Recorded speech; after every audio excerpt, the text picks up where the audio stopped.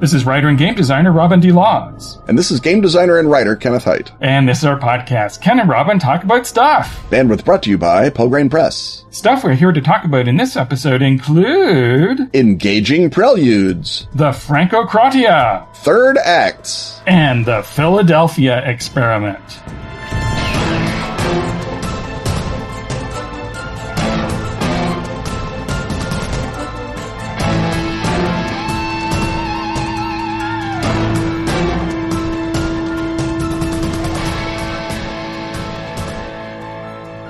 Robin is known for his stylish convention shirts. But you know who's really stylish? Who's that, Robin? Lumberjacks and bears in the Yukon. So say our friends at Atlas Games in the form of their new game, Yukon Salon, a quick, humorous, and family-friendly card game that comes in a tin. Oh yeah, that's the one where you're a stylist in the frozen north and your clients are bears and lumberjacks. Hairdo cards rotate, so they're beards for the lumberjacks or hairstyles for the bears. You match each style in your repertoire to just the right client and roll to see if they like it. If you fail, you make outrageous claims to get a bonus and keep them from walking out. Bears have hair, lumberjacks have beards, and they both need your help. Yukon Salon is available now, so take your place at the frontier of style today. You can learn more at atlas-games.com. Or follow the link in the show notes.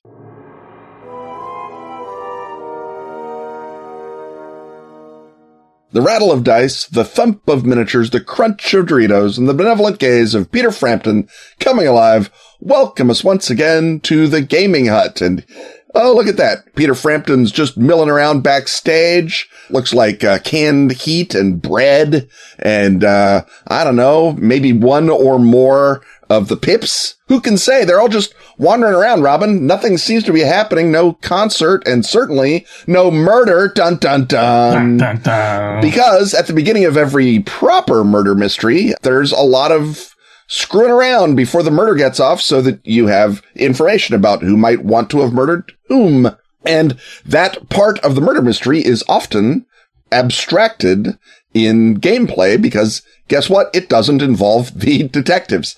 So the question before us is, if we are attempting to model mystery fiction or even mystery movies a la Columbo, is there a way to get the players to have involvement in that opening setup such that it will inform play and make it more than just a bunch of GM dumps. Oh, you find out that Marge hated Steve and that Karen was missing that weekend or whatever. And so you can figure out how to do it in play and feed the dramatic muse as well as the informational and logical muse. Robin, what do you got? Right. So our first step, I guess, is to, you've already dealt with that somewhat, but to ask ourselves the question, why does this convention exist, and what is it doing in fiction? And you mentioned that it's in any proper mystery. It's most often in the cozy mystery, where sometimes it can take half an Agatha Christie book for someone to get fatally conked with a candlestick. Or in one of the Campion books, it takes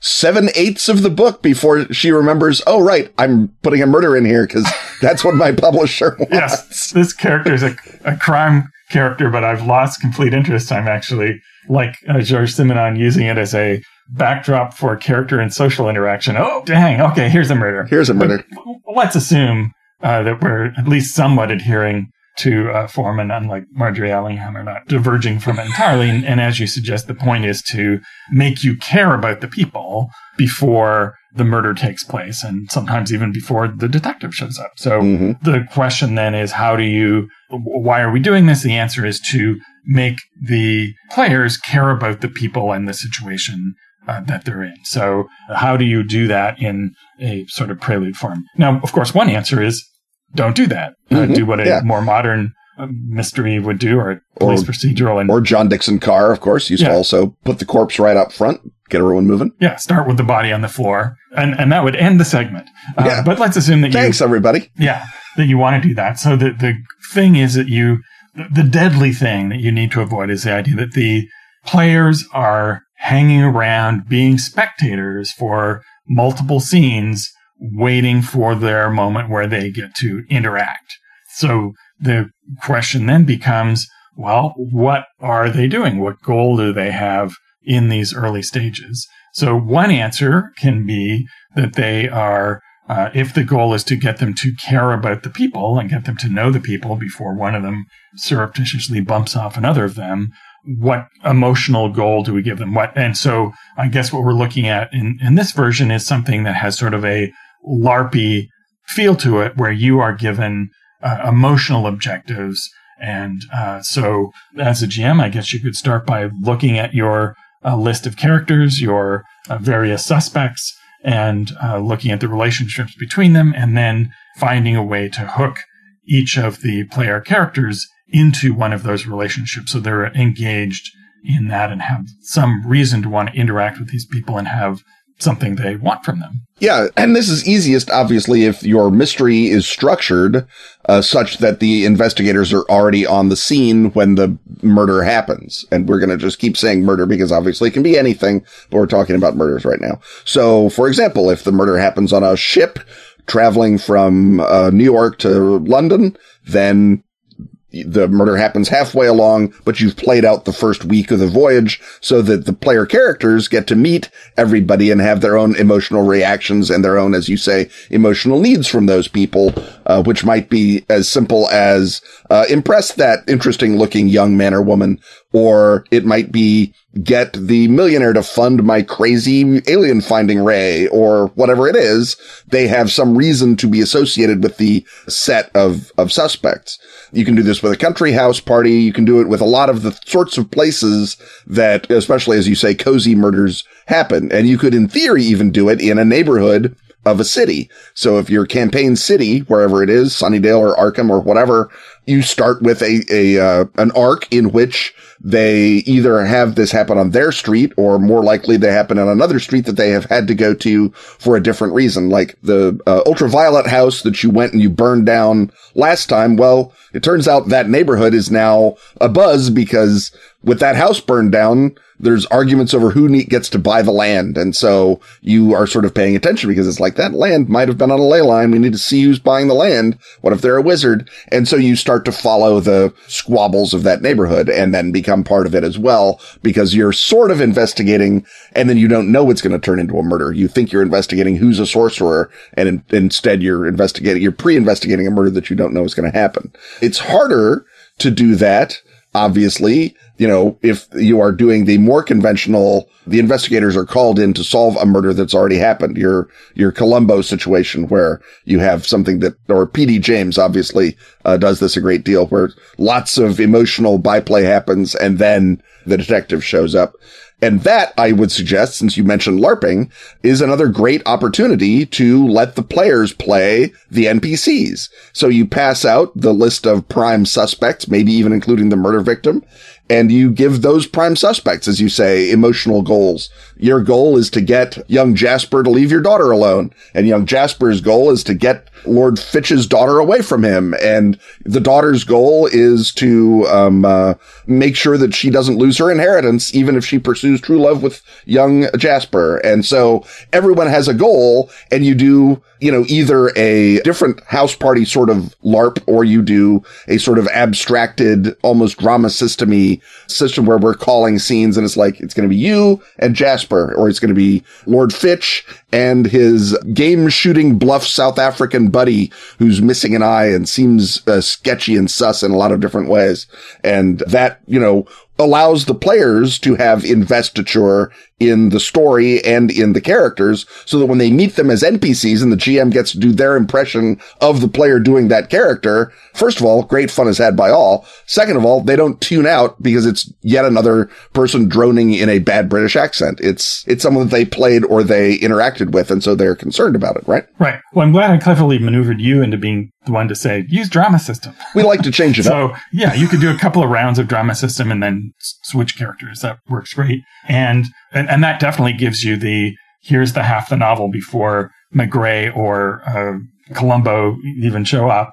And a sort of half version of that would be to make little cards with all of the suspects on them and pass them around to the players and say, you tell me what you want from the character you've been dealt, And if you don't want to interact with that character, switch with somebody else. And so that gives the players more input than, in fact, they would typically have in an actual LARP where you're assigned goals.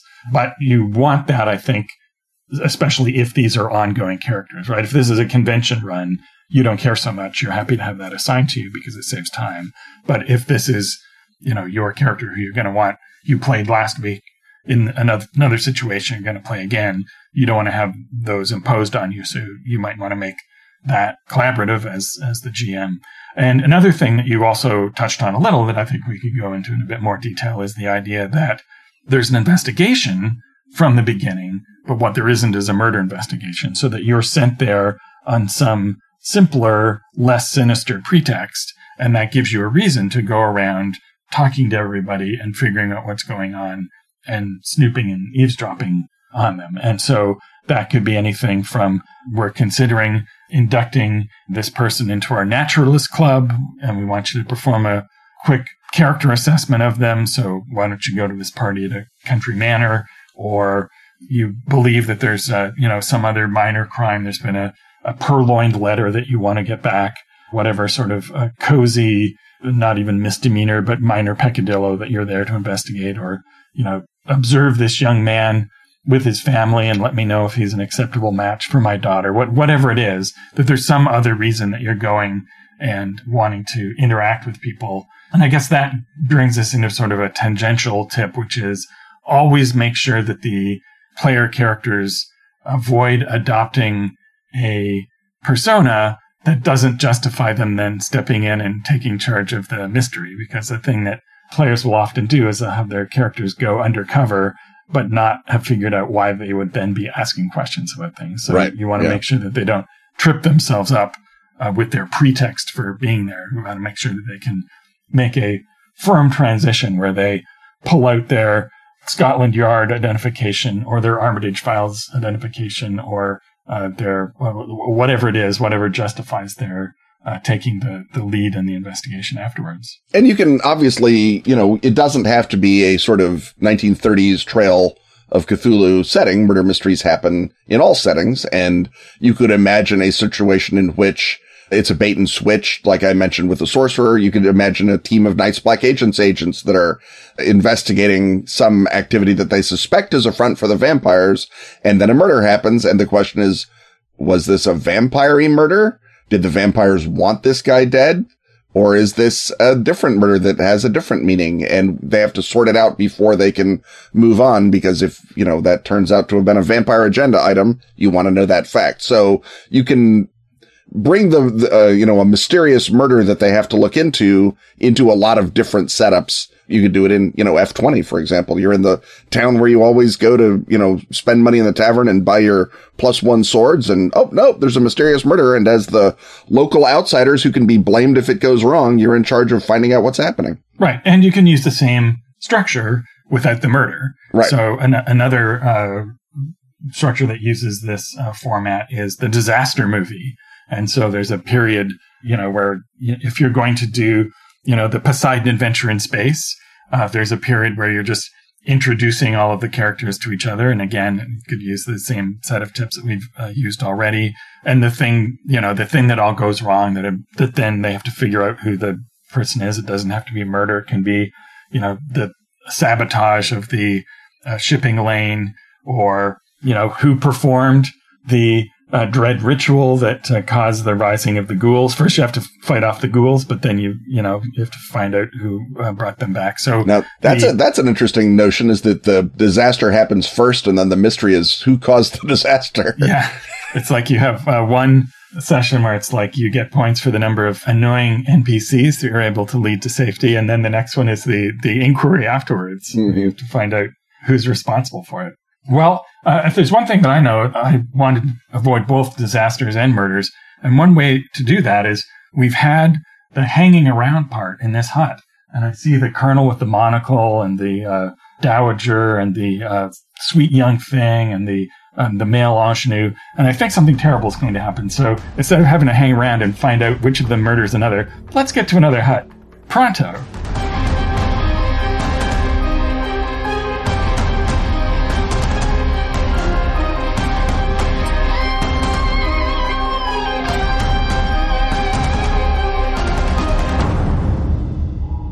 Axis, mighty capital of the Dragon Empire. Markets flow with goods and gold. Ambitious nobles rise and fall. Knives flash in reeking alleys. While the metallic dragons who guard the empire watch over it all. Something murderous lurks beneath the gladiatorial arena. And your adventurers are just the heroes to confront it. In Crown of Axis, an introductory 13th Age adventure by Wade Rocket from Pelgrane Press. Play as a one-shot or as a campaign starter. Customizable based on characters' icon relationships. Delve into danger by getting the PDF today. Cardist listeners can use the voucher code #Crown21. That's Crown21 to save 15%. At pelgranepress.com/shop. That's Crown of Axis for 13th Age.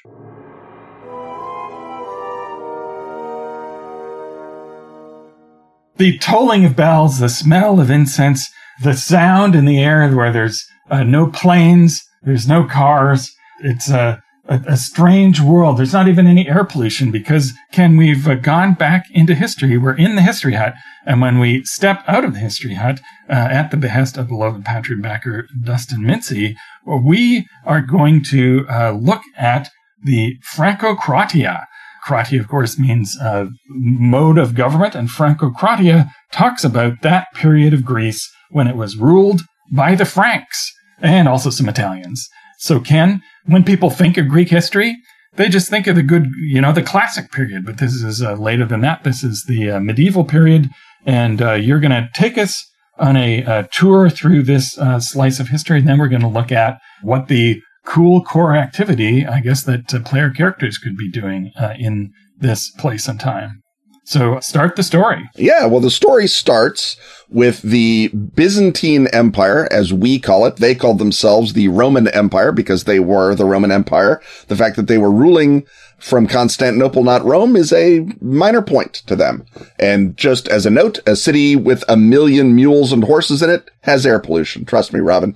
So the Great Greek Empire or Roman Empire or Greek Roman Empire, if you're in a sort of half measures mood, the Byzantines are running things relatively well and relatively sundry until long about the 12th century, when suddenly an influx of Turks starts banging up their national security system, and they think, oh, let's bring a bunch of idiots to fight the Turks, that being the Byzantine foreign policy at the time. The idiots that they chose were the Crusaders, and so the First Crusade sort of worked. The Second Crusade distracted everybody, didn't really help the Byzantines, but at least it kept the Turks busy.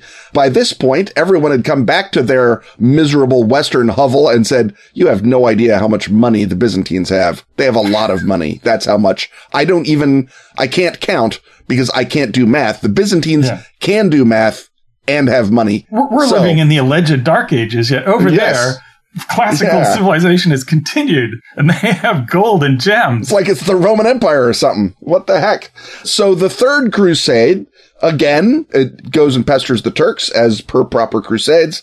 But by this point, the kings of Sicily have begun thinking, well, as long as people are invading places, those Byzantines, they don't worship God the way that we do. They're Orthodox instead of Catholic.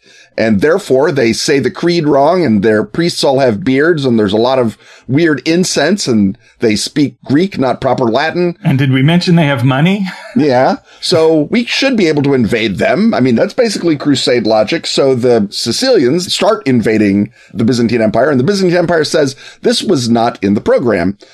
They fight the Sicilians off, but at this point have begun to look askance on this whole crusade business. By this time, Pope Innocent III, so named because he presided over the destruction of 3 separate civilizations.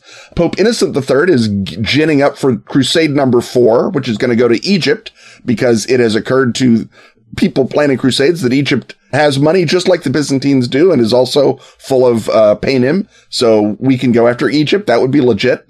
And they say, Venice, will you supply ships for this crusade? And Venice says, it is our holy Christly duty to do so for a small fee. And the Pope says, King of France, will you gather up the small fee? And the King of France says, love to. But instead of that, I'm going to bring my fee in the form of more warriors. So when they get on the Venetian boats, the Venetians say, no one has a fee. It's like an Uber. You have to ride with a bunch of other people. So we're going to go sack a Christian city on the coast of the Adriatic called Zara, which has been making faces at Venice and not paying them and needs to be taught a lesson. And here we have a whole boat full of crusaders. And did we mention they have money to do that? So the Pope is very upset that you would take a holy crusade and use it to sack an entirely unrelated city. And he writes a very stern letter. And the Venetians say, you got any boats? And the Pope says, I don't. And so the Venetians say, then shut up, Pope. So the Crusaders, having figured out that sacking Christian cities is even easier than sacking Muslim cities, they're not even when they get to it. Constantinople to be resupplied for their trip to Egypt, they say, well, this city is full of money. Let's just sack it while we're here. The Byzantines take that amiss, but because the Crusaders are already inside the Golden Horn, they're able to overwhelm the Byzantine defenses, and the Byzantines scatter to the four winds, various claimants to the Byzantine throne, washing up in what is now Albania, over in Western Anatolia, and then all the way at the edge of the Black Sea. So, the Byzantine Empire is smashed to bits, and what's left is, it turns out, a big, rich empire with a lot of islands and places. And so the first thing that they have to do is set up a deal by which one of their number becomes the emperor. And then you set up a feudal system in which everyone swears allegiance to him in exchange for a big stretch of lovely, beautiful land. So a Frenchman becomes emperor. A lot of his cousins get major stretches of places like the Kingdom of Thessalonica, the Duchy of Philippolis, the Duchy of Athens. All of those places, they make the islands that the Sicilians already owned, they make them swear to the new Latin emperor, as he is known, and that becomes the County Palatine of Cephalonia and Zakynthos. There's counts all up and down the length and breadth of Greece, and they figure, well, this is a great way to do things. And the Venetians say, well, no one has yet paid us for any of our boats. We have, in fact, housed lots of, statuary, the horses from the hippodrome. We think they'll look lovely on St. Mark's Square. But we're also going to take the island of Crete and a lot of other islands. And in addition, Venetian nobles swear fealty to the Latin emperor and get sworn in as the Grand Duke of Lemnos, for example, and the Duke of Naxos. So the Venetians, both inside and outside the feudal structure of the Latin emperor, take over a lot of very valuable islands. The Genoese attempt to take some islands, and the Venetians cold shoulder them out of the way. This makes the Genoese very angry, so the Genoese go over to the Byzantines and say, if you guys wanted a fleet that could really annoy the Venetians, we know where one could be rented. And so the exiled Byzantine emperors start plotting. But the trouble, of course, being Byzantines is that none of the various exile courts can agree who's the chief court. So there's a lot of infighting amongst them. The despotate of Epirus, which is one of the Byzantine successor states, takes out the kingdom of Thessalonica real early. Bulgaria takes the opportunity to then carve off the Duchy of Philippopolis, which is just north of the part that the Epirotes just conquered, and therefore is cut off from Constantinople. So that falls to the Bulgars. And then things sort of begin to shake out as the Empire of Nicaea, which is in Western Anatolia, begins to spread out and move in. There's parts of southern Greece that have never fallen to the Frankish ruler. And you have to remember, all the people in the area are Orthodox Christians. They do not want a bunch of Pope-following Christians coming in and telling them how to do things. They don't want to be Catholic. They were happy being Orthodox. They thought it was the bomb. And so none of the Frankish kingdoms are particularly secure in their place. The closest to what looks like it might have been a secure Frankish kingdom is the Duchy of Athens, which turns out to be small and easily defended, and therefore is able to sort of slowly move into southern Greece and start splitting it up with the Byzantines. So there's a rough status quo emerges between, say, 1230 and 1260, but sure enough, the Byzantines go back on the march, and the people of Constantinople welcome them with open arms. They throw the Latin emperors out on their ear, and now the Franco-Croatian bits are little nodules all around the edge of the Byzantine Empire. And they don't have a population they can draw soldiers from. Soldiers back in France and Italy are very skeptical that they are going to be allowed to loot any more cities if they get to serve in the Franco-Croatian states, so they don't. And so they start hiring mercenary companies. Among them, most famously, the Catalan Company, which is from Catalonia. And the Catalan Company arrives. The Duke of Athens says, I want you to conquer my rivals, the Byzantines in the south.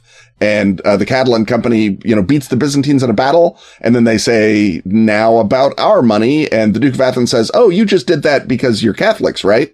And they said, no, we're mercenaries. It says so right on the sign. Yeah. So they throw the Duke of Athens out and take over Athens for the Crown of Aragon in eastern Spain. So the Crown of Aragon suddenly finds itself owning a big chunk of Greece for about 60 years. At some point, the Crown of Aragon unburdens itself of that. Someone calls in a different mercenary company, the Navarre Company, and once more attempts to stiff them. And so that's what happens to the County of Salona, is it's run by the Navarre Company. All of this foolishness eventually leads the Turks to be able to pick these various spots off piecemeal. But of course, once the Turks take something, once again, it's a legitimate crusade and you can conquer it and the Pope won't be mad. So the Knights Hospitaller crusade in the Mediterranean and take the county of Salona and the island of Rhodes back from the Turks. So the Hospitallers wind up in a big chunk of southern Greece there, because they basically wait for the Turks to take it. And then when the Turks look away, they ride down. I should say that the Despotate of Epirus is eventually invaded by Frenchmen again and Italians, and the Orsinis of Rome take it over for some reason, possibly because they're cousins of the Pope. And so they run basically the whole western part of the Balkans until the Turks come through and take it back away from them. And that is basically the end of the Franco-Croatia. It is in one or two places, the main area of Constantinople replaced by the proper Byzantine Paleologus dynasty from Nicaea, and in lots of other places it's replaced by the Turks. And the Turks then in 1453 knock out the Paleologids from Constantinople, which by then has been whittled away to basically Constantinople and suburbs thereof. And that's the end, the proper end of the Roman Empire. Is 1453 when it is run by Constantine, I believe the 12th Paleologus. So the Constantine founds Constantinople, a Constantine loses Constantinople, and in other fun historical rhymes, his general is a Genoese general named Justiniani. So the great Genoese general that tries to save Constantinople is named after the great Byzantine emperor who tried to take over Italy for the Byzantines. So history, in fact, rhymes and then ends for the poor Byzantines, except that it doesn't. Because I mentioned the ones way on the corner of the Black Sea. Those guys don't get conquered by the Turks. They produce a princess and they marry her to a little fellow we like to call Ivan of Muscovy. And so the Russians say, we're the Byzantine Empire now, which means we're the Roman Empire. And the Russians move through their lives, the Muscovites, move through their lives believing that they are the Roman Empire right up until 1917 when they are knocked out, not in this case by Turks or even Frenchmen, but by Lenin, who is his own bag of goods. So it's like one of those NHL franchises that keeps moving from city to city. Exactly. So as a role-playing setting, there's a lot of opportunity here. There's conflict, there's drama, there's beating people up and taking their gold. This seems pretty central to the trad tabletop tradition. The setting has the advantage and the disadvantage of being unfamiliar to the player. So it's advantageous in that they don't know what's going to happen. It's disadvantageous in that you have to explain everything to them. It would seem to me that the hook here, that the group of characters that most fit the desires of players to be relatively footloose and have agency would be to be the big guns of one of these mercenary companies. I suppose you could also be the household of one of these invading French or Italian noble houses. You could have the head of the family be either a player character who reliably shows up all the time or reliably hardly ever shows up. Either of those will work. And that gives you all sorts of opportunity to have them sort of participate in battles that I guess would mostly happen off stage, and then have the sort of smaller scale skirmish level, 6 guys fighting another 8 guys sort of combat that RPGs thrive on. Yeah, I think that certainly being part of the Catalan Company or a small mercenary company attached to the Catalan Company is probably the most traditional F-20-ish thing you can do in this setting. The fact that you're fighting back and forth over Greece makes me think that you can be a small little company that's been tasked by some sort of clever sorcerer back in Spain or France to keep an eye out for, I don't know, the Jar of Pandora or the Golden Fleece or any of the other wonderful mythic magic items that are possibly in Greece right now. You can fight, Lamias and Chimeras and Cerberuses and have a proper Ray Harryhausen, Jason and the Argonauts good time. I think that's a good thing that you can be doing in that era. That makes something of the setting as opposed to just another bunch of landscape to fight over. I also think that you could probably have a fairly fun bunch of different sorts of intrigue, rather than you being mercenaries. You could be people who are sent in to spy out these various Frankish states by the Byzantine Emperor Palaeologus, that the emperor in Nicaea says, I need you to go in and do various subtle things to undermine these Franks before we go marching in. And so you can become spies for the proper Byzantine rulers. But because they're Byzantines, you already know that your bosses are going to betray you because that's just the way the world is. So you're also, keeping your eye out for magic and demons and whatnot. It's just, good theology to know that the Franks are all secretly working for demons. So maybe that's your job, is you're going around figuring out which bunch of demons is doing what. If you've already got a Guelph versus Ghibelline thing going on and maybe your Time Watch game is fighting the Guelphs and the Ghibellines, racketing down through history. The guys running Athens between 1390 and 1458 are Guelphs from Florence, the Acciaioli family. And just as a side note, that's why Shakespeare calls Theseus the Duke of Athens, is because in very close memory to when Shakespeare was writing, Athens was run by a duke. And Shakespeare says, well, Theseus must have been a duke. He was running Athens, stands to reason. So there you go. I think that offers some possibilities in a lot of different ways, that you've got sort of these Florentine Guelphs running Athens. I mean, not super terribly since they hold on for 2 generations, but obviously they know that they're going to have to get out. And so you are maybe in that household and it's like, the Turks are coming. When do we get out and what can we salvage?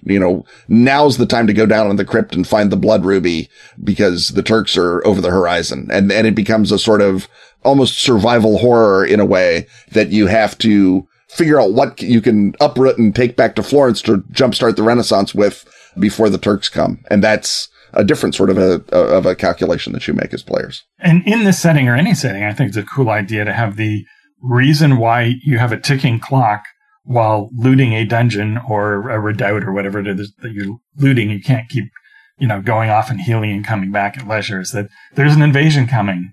And if you stick around too long, you'll come out of the dungeon and the enemy army will be there to relieve you of all of your beautiful gold that you carefully excavated for them. I guess another thing you can do with this period is use it as a reason in a modern game for the artifact to be missing, to be somewhere. So if you're talking about your shield with the Medusa face still incised in the mirror, or any other relic that the Byzantine Empire might have had, could be a classical relic, could be a Christian relic. It could be anywhere. It could be on any of these islands. It could have been taken back to France or to Italy, or since the Angevins got involved here and were sticking their oar in, it could even be somewhere in England. So there's this could give you a great reason for something, a wondrous MacGuffin, to be somewhere odd that your historical-minded characters figure out and track down. And I guess the last thing that we can say about the Aegean in this era, as in many eras, is it's full of pirates. So you can run a fine pirate game where you've got a random Greek island that you get to hide out on, and they allow you to turn your plunder into ouzo and dance parties. And so you are on this island. You sort of protect them against the occasional sea monster or harpy attack, but mostly you're out sailing around pirating anybody. You can pirate the Turks. You can pirate the Genoese. You can pirate the Byzantines. You can pirate the Venetians. Pirating the Venetians is the best because they're the bad guys and also they're very rich. So just take your pirate game, cross out Spaniard and write in Venetian, and you're ready to go. Also, it's galleys instead of galleons, but that shouldn't be a problem for you, right? Well, I think there might be a galleon or galley ship full of pirates headed toward the History Hut. So let's flee with our treasure and see what other hut and or segment lies on the other side.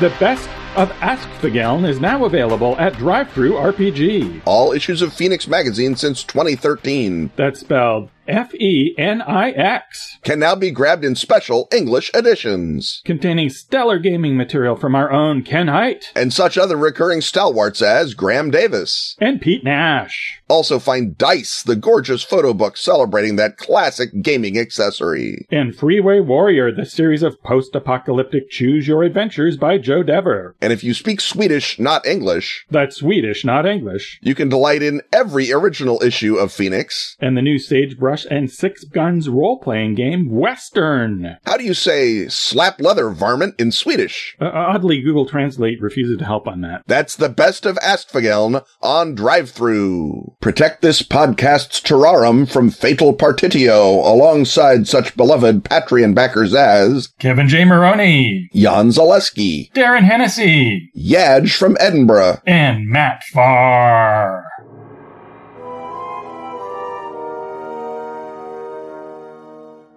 The imposing heights of Freitag's Triangle, the rising of the action, and the suddenness of the denouement welcome us into the Narrative Hut.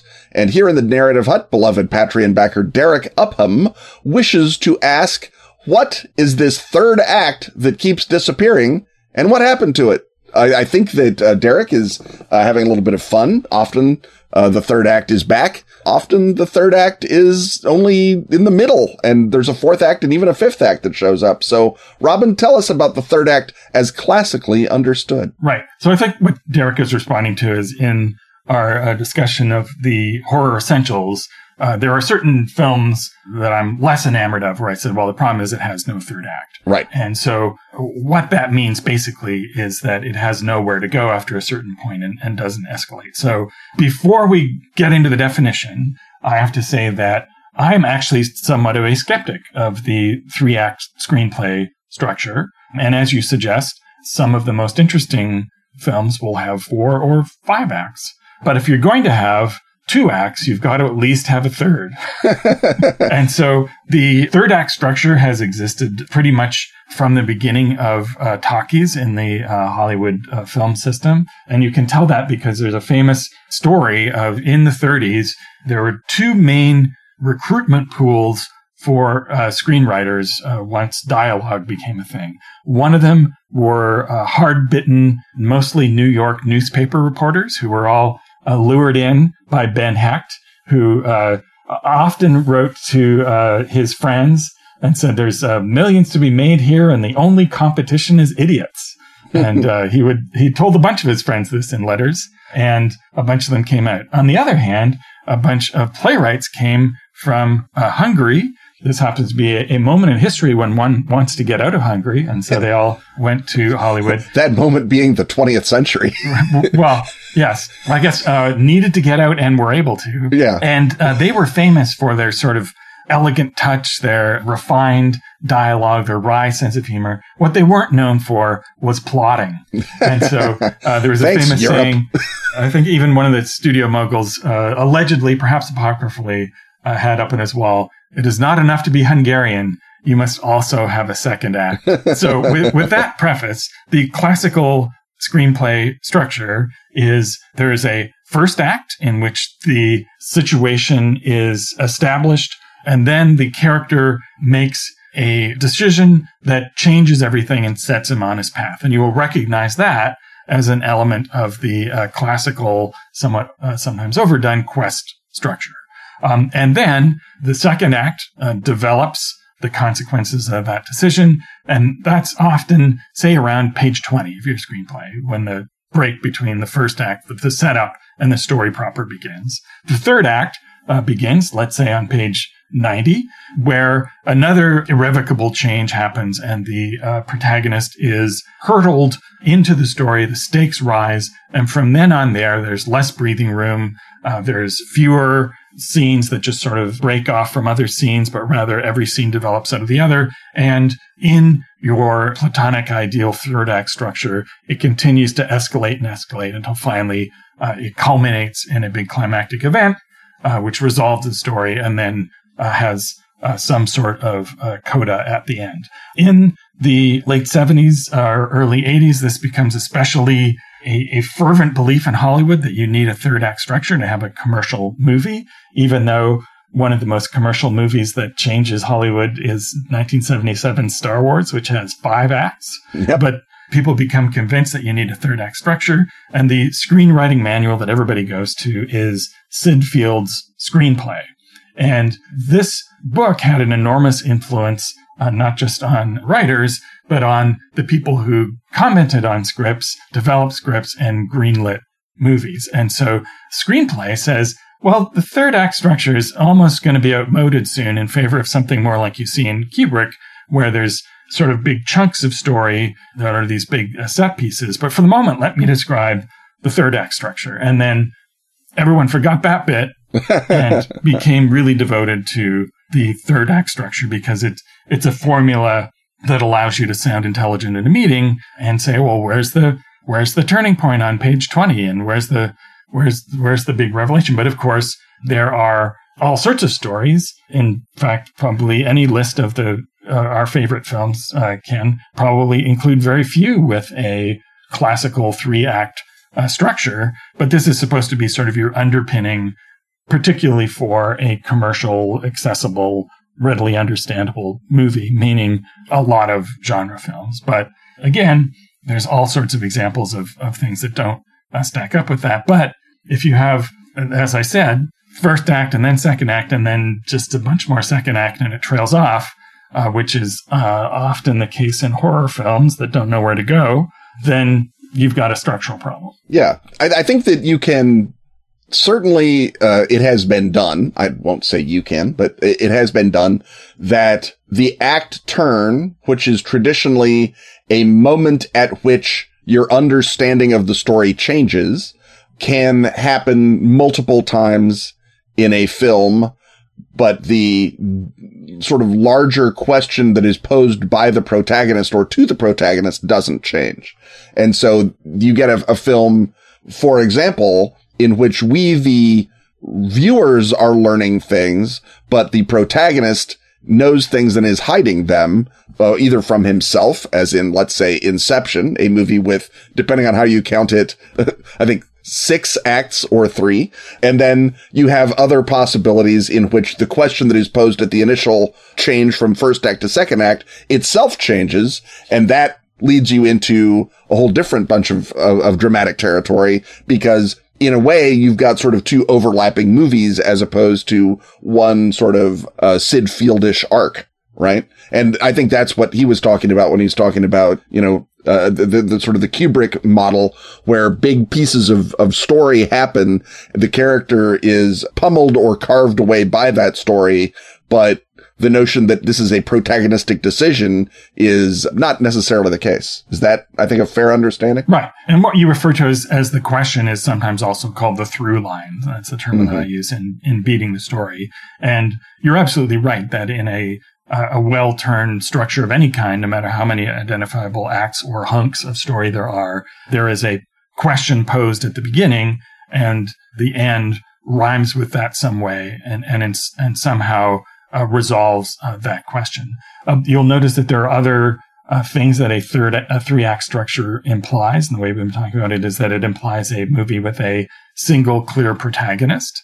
And that, of course, is not always a feature of great or memorable films. And often you'll find that films switch their protagonist. And so there may not be a turning point per se where things irrevocably change for one character, but you might simply shift character viewpoints. So to go back to Star Wars, the first act of Star Wars, the protagonist of that film is R2-D2. And only later does this Luke character show up, the classic male ingenue, naive proto-hero. But until then, it's R2 who's in the driver's seat, and it's through his eyes that you are seeing the world and the situation. Yeah. It would be interesting to see a supercut, actually, of all of the films that are just through R2's point of view and see him secretly fixing everything. Or making it worse because he doesn't care. He's a little robot. So the question of, when you and I look at a movie and we say there's no third act, what we're actually saying is not that the movie is only 70 minutes long, which in many cases would be a blessing, but we're saying that the movie poses a question and then chickens out on answering it. That the question might be, what's going on with this creepy doll? And then the answer is, it sure is creepy, which is not an answer.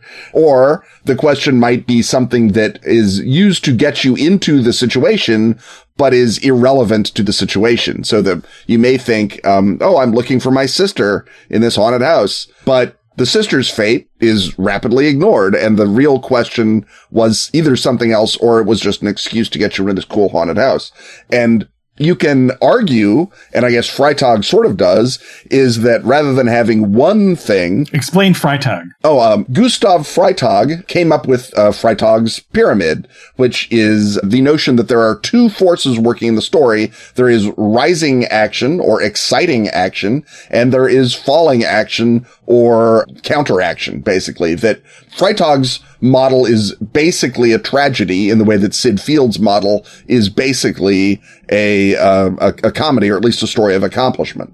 In Freytag's model, you have the same sort of first act, which is the what's going on. You discover what's going on, and then because you're working with the energy of discovery, you reach a natural climax, and then you discover, things are much worse than I knew. That's the turning point. And then as you are desperately fighting the falling action as the hero, you hit a point at which, nope, you've lost, and it ends in literally catastrophe, in the end of everything and the destruction of all your dreams and hopes. And Freytag is looking at things like Hamlet as his model. Much of Shakespearean tragedy has a 5-act structure. Some Shakespeare comedy has a 5-act structure, but in things like Merchant of Venice, you get the sense maybe Shakespeare didn't need that 5th act and just put it in because everyone expected one. Well, you needed intermissions to sell the oranges. Exactly, right. That's where the big money is, in clove oranges. And so the notion that a tragedy or a serious movie has 5 acts and a adventure or comedy movie has 3 acts is, I think, one that is sort of buried in the bottom of a lot of screenwriting analysts. I think obviously you can look at a movie like, say, Once Upon a Time in Hollywood, which has, I think, 5 acts, but is based on a sort of shell game in which you think the protagonist is Cliff the whole time, but it turns out it was actually, the question is Rick. Is how does Rick get out of basically emasculation? And that swap of protagonists becomes a little sleight of hand that happens basically at the 4th act turn. And so you can imagine, many different clever ways to play on the 5-act model, in the same way that you can imagine, and we talked about clever ways to sort of subsume sub-acts within the 3-act model, or extend the 3-act model out next to another 3-act model of a different film that happens to just happen in the same theater and a moment as you're watching this one. Right. And when a film is disappointing for structural reasons, I think there are sort of two separate issues. There's losing track of the through line, or not having a through line. So it's just a series of sort of interesting things ping-ponging against each other and then not cohering. And then there's not having a third act, which is just that it may answer the question that it poses. It may continue to stay on its theme and continue to work that out, but it may just not really kick into a high gear at the end. It may just go exactly where it's telegraphing that it's going to go without raising the stakes or engaging you any further, so that it doesn't feel like a big upshift in the narrative. And those are can be related problems. You can have both, or you can have one or the other. Or and of course, there's all sorts of disappointing films that don't have structural problems, right, and a smaller number of satisfying films that have structural issues. Or they have perfectly good structures, you just don't care, because the first act did not grab you or hook you or make you care about the protagonist or the situation in any way. Yes, and very often my critique of a sort of a Sid Field-based three-act structure is I don't care because I can see all of those acts being put in place, and it's trying to fit a story into a predetermined, somewhat obvious narrative that is, too easy. So you can do all of this in a highly formulaic way and possibly be less interesting than a more ragged film that has more feeling and commitment and is willing to take weird structural chances. Now, speaking of act structures, Ken, a typical episode of this podcast has a 4-act structure, and I think we've just hit the irrevocable turning point where the third act ends, and then there's a little moment, there's a little beautiful commercial, and then the fourth act will begin.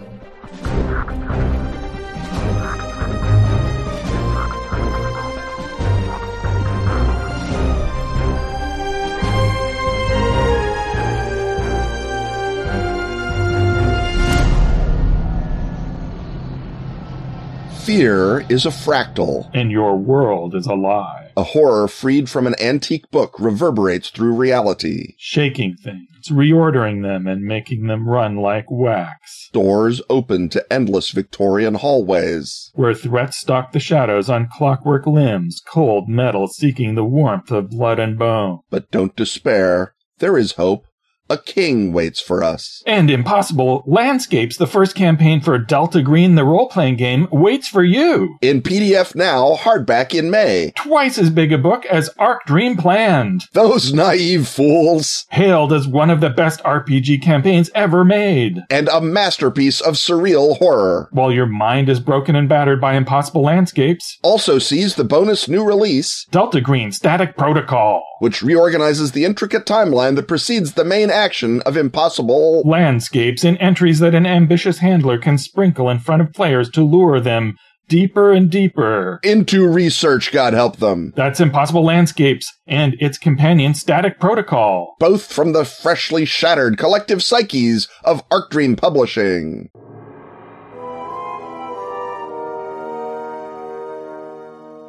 Well, it's time to once more wander into a particularly ill-defined hut. I'm not sure what exactly is going on. I'm looking through a window. There's an alien big cat screaming on the moor. And over in the corner, there is the gray alien and the Nordic alien. They're here to tell us that we're in the Elliptony hut, the hut where the mysterious meets the paranormal, where the weirdness that doesn't quite fit into any other category hangs out. And this time, both of the aliens are looking at us impatiently because they've been waiting basically 9 whole years to get to one of their favorite elliptonic topics. I can't believe that we haven't done this before now. It is a classic of nonsense, of something based on nothing becoming, if not quite an urban legend, a classic of Elliptony. And that, of course, Ken, is the Philadelphia experiment. Do you think that a previous episode, Ken, teleported to another city and then into the future and then met aliens, and that's why we never covered it before? I think possibly we've made the topic invisible, thanks to Tesla science. And only now, thanks to the works of a Coast Guard confabulator, have we recovered the truth. I feel that's what happened to us, Robin. That makes absolute sense. Well, that's our episode. Oh, wait a minute. I guess we should actually go into detail about what allegedly happened to the USS Eldridge on October 28th, 1943, with the emphasis, get ready for some fun ruining, folks, on the allegedly. And we should point out that other people say that the various events of the Philadelphia experiment happened on October 12th or sometime in August. So the 28th is just a date that has sort of been assumed to stick. Yes, unlike all the other rock-solid information in this story. Right, yes. Yeah, the Eldridge basically stays the same, although I guess we'll see that is not necessarily the case either. Anyhow, the USS Eldridge is a destroyer. And should we begin with the story or the story of the story, Robin? What do you think people want to hear? Do they want to hear stories of marginalia written by a goof, or do they want to hear about teleporting destroyers? I've answered my own question. So do we start with the fun or the fun ruining? Let's do the fun ruining and then go back and do the fun. All right. So in 1955, a fellow named Morris K. Jessup publishes a book called The Case for the UFO, in which he's talking about UFOs. And this, as with many books on the topic, leads to correspondence with a crank. The crank's name is Carlos Miguel Allende. And Allende writes to Jessup, and he's talking in very excitable terms, lots of random capital letters, lots of grandiloquent shouting about the truths of aliens and of the misunderstandings of Einstein. A lot of your cranks are very mad at Albert Einstein for some reason. Well, it was before quantum mechanics really took off. So before then, you had to be mad at Einstein. Right. And so Morris K. Jessup writes back to the guy for a while and then says, I literally have better things to do with this, with my time, and blows him off. So in 1957, the Office of Naval Research gets in touch with Jessup and says, someone mailed us a copy of your book annotated in 3 different colors of ink and 3 sort of different handwritings. The colors of ink, by the way, are blue, violet, and aqua. And the inscription was Happy Easter, as well as and do you know anything about this? Because people shouldn't just be sending nonsense to the Office of Naval Research. That's uncool. And Jessup says, oh yeah, that writing and that language style makes me think that it's my old correspondent, Carlos Allende. And so the Navy says, great, can we have copies of all of his letters? Jessup sends him the letters. The Navy guy in the ONR office, who is basically a UFO buff, goes to a government contract printer called Vero Press, prints up a very limited edition of Case for the UFO with the annotations on it. Right. And in the process, putting the imprimatur of the Office of Naval Research on this kookery. On this nonsense. Jessup, for probably unrelated reasons, commits suicide in 1959, and the story, in theory, goes away, except that it does not. It's mentioned in a novel. Copies of the Vero edition become sort of holy grails amongst the crazy universe. There's nothing like being hard to find that makes a book true. Exactly. So there's a guy named Vincent Gaddis, who is a Fortean, writes a book called Invisible Horizons, True Mysteries of the Sea in 1963. And he obviously had a copy of the Vero Press because he describes the Philadelphia experiment. That becomes the basis of a novel in 1978. And the novel is then plagiarized, let's say, by a guy named Charles Berlitz, who had written a big book. Point on it. Had written a big book on the Bermuda Triangle. And that book, based as it was on Americans' desperate misunderstanding of statistics, became a giant success. And so Berlitz is looking around, what's the next thing we can do? Oh, look, here's a novel. It's sort of based on truth. Let's write a book about it. Right. His Bermuda Triangle book was a big honking deal. It was had gigantic. A huge effect on pop culture and people's understanding of elliptony. And so you can see why he would be casting about for something even more fantastical to keep his publisher happy. Right. And indeed, he discovers this Allende material and blows it out into the Philadelphia Experiment book, which takes America not as much by storm as his Bermuda Triangle book, but is definitely part of what people know. The fact that the Eldridge, for its sea trials, sailed to Bermuda, possibly involving itself somehow. Anyway, this falls into the hands of Hollywood. They make a movie starring Michael Pare called The Philadelphia Experiment. It then is firmly part of the underground legend. About the same time as they're making the movie, a guy named from Fate magazine investigates the story and discovers this is a guy named Carl Meredith Allen. He's not Carlos Allende, and he's got, let's just say he's not the sharpest pencil in the drawer, and he's a confirmed liar. So the Allende material falls apart, but once the movie comes out, a guy named Alfred Bielek comes forward and says, I was on the Eldridge. Let me tell you about all the weird stuff that happens. Speaking of plagiarism, what's let's plagiarize this legend and say that it happened to me. And then people said, well, you weren't on the Eldridge. We have a list of everyone that was on the Eldridge. And he says, oh, did I say I was on the Eldridge? I meant I was on the USS Andrew Furaseth, which was in the harbor when the ship suddenly appeared. It was in the harbor at Norfolk when the Eldridge suddenly appeared after being teleported there by the Philadelphia experiment. And I saw the people and I talked to them later. And so I just used their stories as my own story just to protect those brave men, many of whom fell into the green zone or were melded with the ship, because the story is that in a test of a unified field theory that was intended to make the Eldridge turn invisible, it was in fact transported through the mysterious green zone of hyperspace to Norfolk, Virginia instantly from the Philadelphia Naval Yard. And this is what caused all the brouhaha. Sailors were able to teleport and shift out of things. Many of them were killed instantly. Some of them went insane because they saw demons and beheld Lovecraftian non-Euclidean truths. It's just a big, exciting story of what happened to the Eldridge. And so it went forward into time and they met aliens. So it's got, pretty much every possible elliptonic element in it in some fashion. And I should mention that the Philadelphia experiment then became the basis for something that we do not have time to talk about in this segment called the Montauk theory, in which the Philadelphia experiment was just the opening gun of research that was being done in Montauk, Long Island, which was what Stranger Things was originally based on, was this Montauk legend.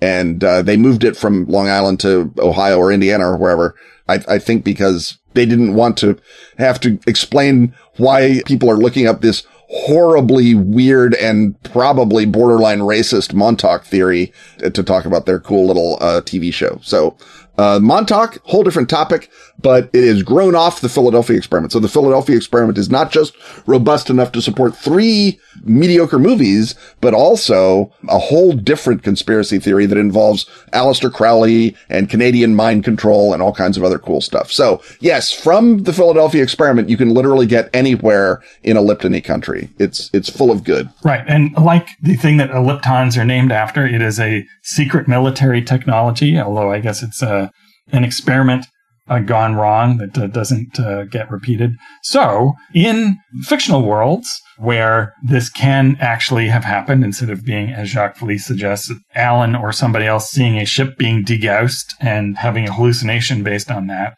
in Fall of Delta Green, you could have survivors of that experiment who are causing trouble or have information that you need, and you need to track them down. That could, in fact, we've already said the word non-Euclidean, so they could have been possessed by Yithians. They could have attracted the attention of the good old Mi-Go, although it's tempting to overuse them in Fall of Delta Green. What less obvious plot hooks would you use them for, Ken? There is a Delta Green scenario book called Eyes Only. It's also background. It describes Project Rainbow, which is the Philadelphia experiment's one of its imaginary names in the Delta Green universe, and it contains possibly my favorite ever Delta Green scenario, Artifact Zero, by the lovely and talented Dennis Detwiller. And so if you are interested in Delta Greening or Cthulhuing even your Philadelphia experiment, you should get Eyes Only, even if you don't plan to run it in straight up Delta Green or Fall of Delta Green. The amount of obsessive, horrible stuff that Dennis has put into that, hats off. Let's just say that. If you're not going to go the straight up mythos route, obviously, you have a time ship. You have a time traveling battleship, Robin. How great is that? That's your time watch. That can be an inciting incident for your characters. It can be a third force that sails up and down the time stream shooting stuff with their destroyer guns. It can be a base, or it can be a place where badness happens because, again, the bad aliens or the hyperspace entities, the ultra-terrestrials, whoever they are, fed Project Rainbow to the government and caused them to rip a hole in space-time there in 1943. And so all kinds of bad stuff floats in and out around there, that can be sort of your Roswell crash of your particular time travel or other horror game, because the bad stuff is happening. And I guess there's also the possibility of doing a Tulpa event where people are deliberately creating a fake urban legend in order to cause enough people to believe it that it then begins to manifest. So perhaps that is how you go about defeating Einstein using the unified field theory, and perhaps even turning it into quantum mechanics, is that you create the belief in a Philadelphia experiment event and therefore create the technology. And suddenly you have a battleship show up where you've conveniently placed it on your pier, and then you can sail it into trouble as it radiates with the leptons, or rather, you're probably the group of people who discovered that this has happened and are trying to stuff it back down into the reality hole, which suggests that it perhaps has a yellow sign or two painted on it. Yeah, that could be the source of the Project Phoenix or Rainbow technology. Could be Carcosan Energies. Obviously, if you're shuttling back and forth between the era of the wars and other eras, that seems like a very natural sort of thing. I should mention that the Eldridge was sold to the Greek Navy as the Leon, was decommissioned and scrapped in 1999. So scrap metal from the Eldridge could be the sort of magic metal or temporally charged metal if you want to sort of bring a little Tenet energy into your game. Pieces of metal from the Eldridge could be part of it. I should mention that the degaussing experiment that you talked about, that Jacques Vallée's theory is, happened to a different ship, the USS Angstrom, which, unlike the Eldridge, was actually in Philadelphia. The Eldridge apparently was never in Philadelphia, a big shock to everyone. and the Angstrom did, in fact, vanish from Philadelphia and reappear in Norfolk in an impossibly short time, thanks to the cutting-edge technology of the canal. It saved through the Chesapeake and Delaware Canal, which was closed to non-military traffic in 1943, and it was being fitted out for this degaussing equipment, as Vallée speculates, and then sailed down to Norfolk to get loaded up with all of its ammunition for its missions at sea. And it just happened to get there in under 6 hours, which is much less time than you would think unless you knew a canal existed. So the explanations are degaussing and a canal and a lying person and Michael Curré's brutish charisma. That's why the Philadelphia experiment. And then there's so much more to it. If Carlos Allende or Carl Allen was actually in on something, was he awakened by something? Was he insane or was he enlightened? Did he touch the outer dark? And that's why he's writing the thing. Who are the other two personalities in his annotations, right? There's someone named Jemmy, Mr. B and Mr. A. Mr. A is the one that is most Allende-ish or Allen-ish, but we now have two missing creatures. Ultra-terrestrials, of course, come in threes always, as we know. So you've got those guys. They're wandering around the 1950s. So maybe a proper Fall of Delta Green adventure is not looking into the Eldridge itself, which is under very, very tight wraps. Majestic has got the clamp down on it, but Mr. B and Jemmy are out there wandering around, and maybe they're up to something. Maybe they're the Tulpas. Maybe they're the sailors that survived the Philadelphia experiment from the other timeline in which the Eldridge was actually in Philadelphia, and it's a matter of parallel universes. Or, as you suggest, that they were drawn into existence by this Tulpa experiment to attempt to make a Tulpa battleship that could sail out and fight Hitler without risking the lives of brave American boys. Right. The 50s, of course, is the heyday of the contactee.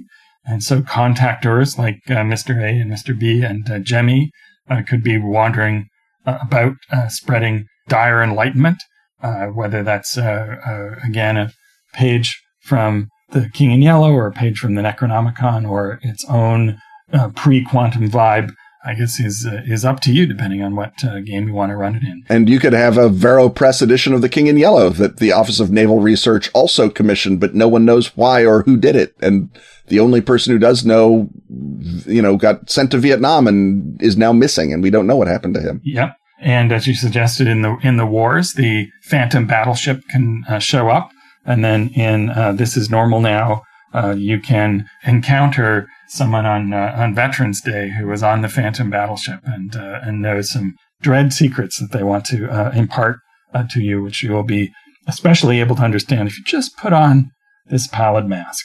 And on that note, Ken, it's time for us to teleport out of here, but I think we'll teleport back a week from now with another exciting episode. Stuff having once again been talked about, it's time to thank our sponsors. Atlas Games, Pelgrane Press, Ask the Gown, Arc Dream, Dork Tower, and Pro Fantasy Software. Music, as always, is by James Semple. Audio editing by Rob Borges. Get your priority question asking access by supporting our Patreon at patreon.com/Ken and Robin. Keep this podcast in the cozy phase and out of the murder phase, along with such brilliant Patreon backers as Oli Toivonen, Thomas Vallejo, Lewis R. Evans, Noel Warford, and Pedro Garcia. Wear the show or drink it from a mug with Ken and Robin merch at tpublic.com/user/Ken Robin. Combine your love of cats and your love of tentacles with our latest design, Tentacle Cat. On Twitter, he's at Kenneth Height. And he's at Robin D. Laws. See you next time, and once again, we will talk about stuff.